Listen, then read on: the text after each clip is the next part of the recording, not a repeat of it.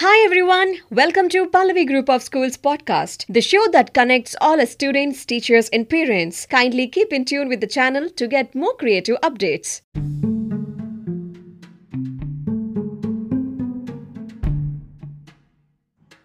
Good morning, ma'am. I am Sanjay Kumar from 8E Pallavi Model School, Boinpalli. Today I am going to give some information on importance of a farmer. When the farmer is the only man in our economy who buys everything at retail and sells everything at wholesale and pays the freight in both the ways. Farmers are the backbone of our country. All the economic development in country is only possible if the farming community is taken care of a priority base.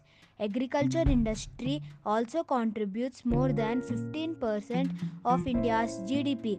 Unpredictable climatic conditions, no proper pricing in place, lack of help from the government is what leading the farmers' distress in our country.